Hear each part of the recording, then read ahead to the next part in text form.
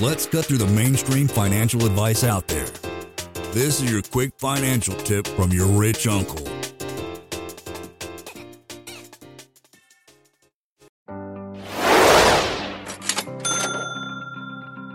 Just to give people some magnitude in their head, what does one of these ATM machines cost? If you were to do it on your own, and if using these kind of property management type of companies that kind of get you going. I think an easy way to think about it, and again, I'm not an expert, but from what I've learned, you can get an ATM for a couple thousand. If you want to go turnkey, let's just call it, just double that. So 4,000, let's just say. Then, of course, you're going to have to put money in, and that is going to depend on what type of place you put it in. So if you're in a mall, you're going to need a lot more money than if you're at the tattoo shop around the corner. The amount of investment on that side of it varies drastically. And then, of course, how busy the place is will determine either how often you go or how much money you choose to put in it at the time. So that's an easy way to think about the cost of the ATM. As far as the cash flow, again, that's going to depend greatly, but let's just say an average of $300 a month, $200 to $300 a month is a nice, easy way to think about it. Annualize, that's a few grand. Yeah, like 3,000, 3,500, somewhere around there.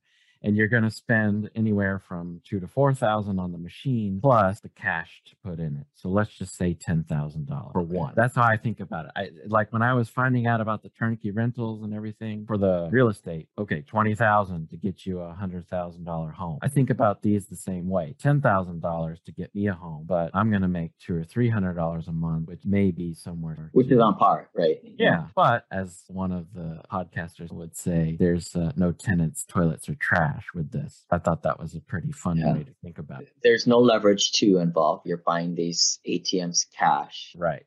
You can't leverage. You could possibly, once you get more at this, you can probably get a business loan, I would think. But at this point, starting off, it's pretty lucrative. Actually, it's got my wheels turning. It could be. You're making about, 100? I got some random questions. The repairs, do these things break?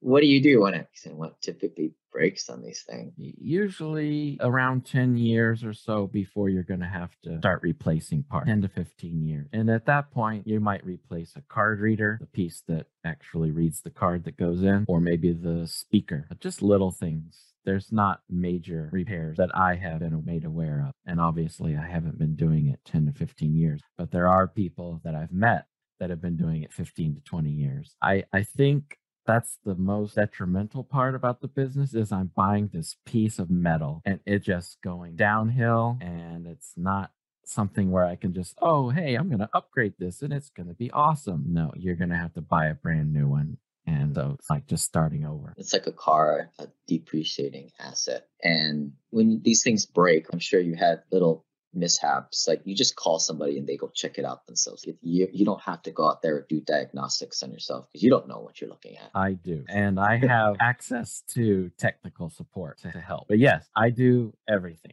That could be a hurdle for a lot of people. What if people are very technically inclined? They could just call a dude to go do that for them. I know that there are people that you can call that do this kind of thing. I haven't done it because it's not that technical. It's more unscrew this and turn that and okay, put that back in and screw it back on. It's not too techy, if that makes sense. But you got to watch your six in case someone comes out and hits you in the back of the head, right? Yeah. You want to go when nobody's around.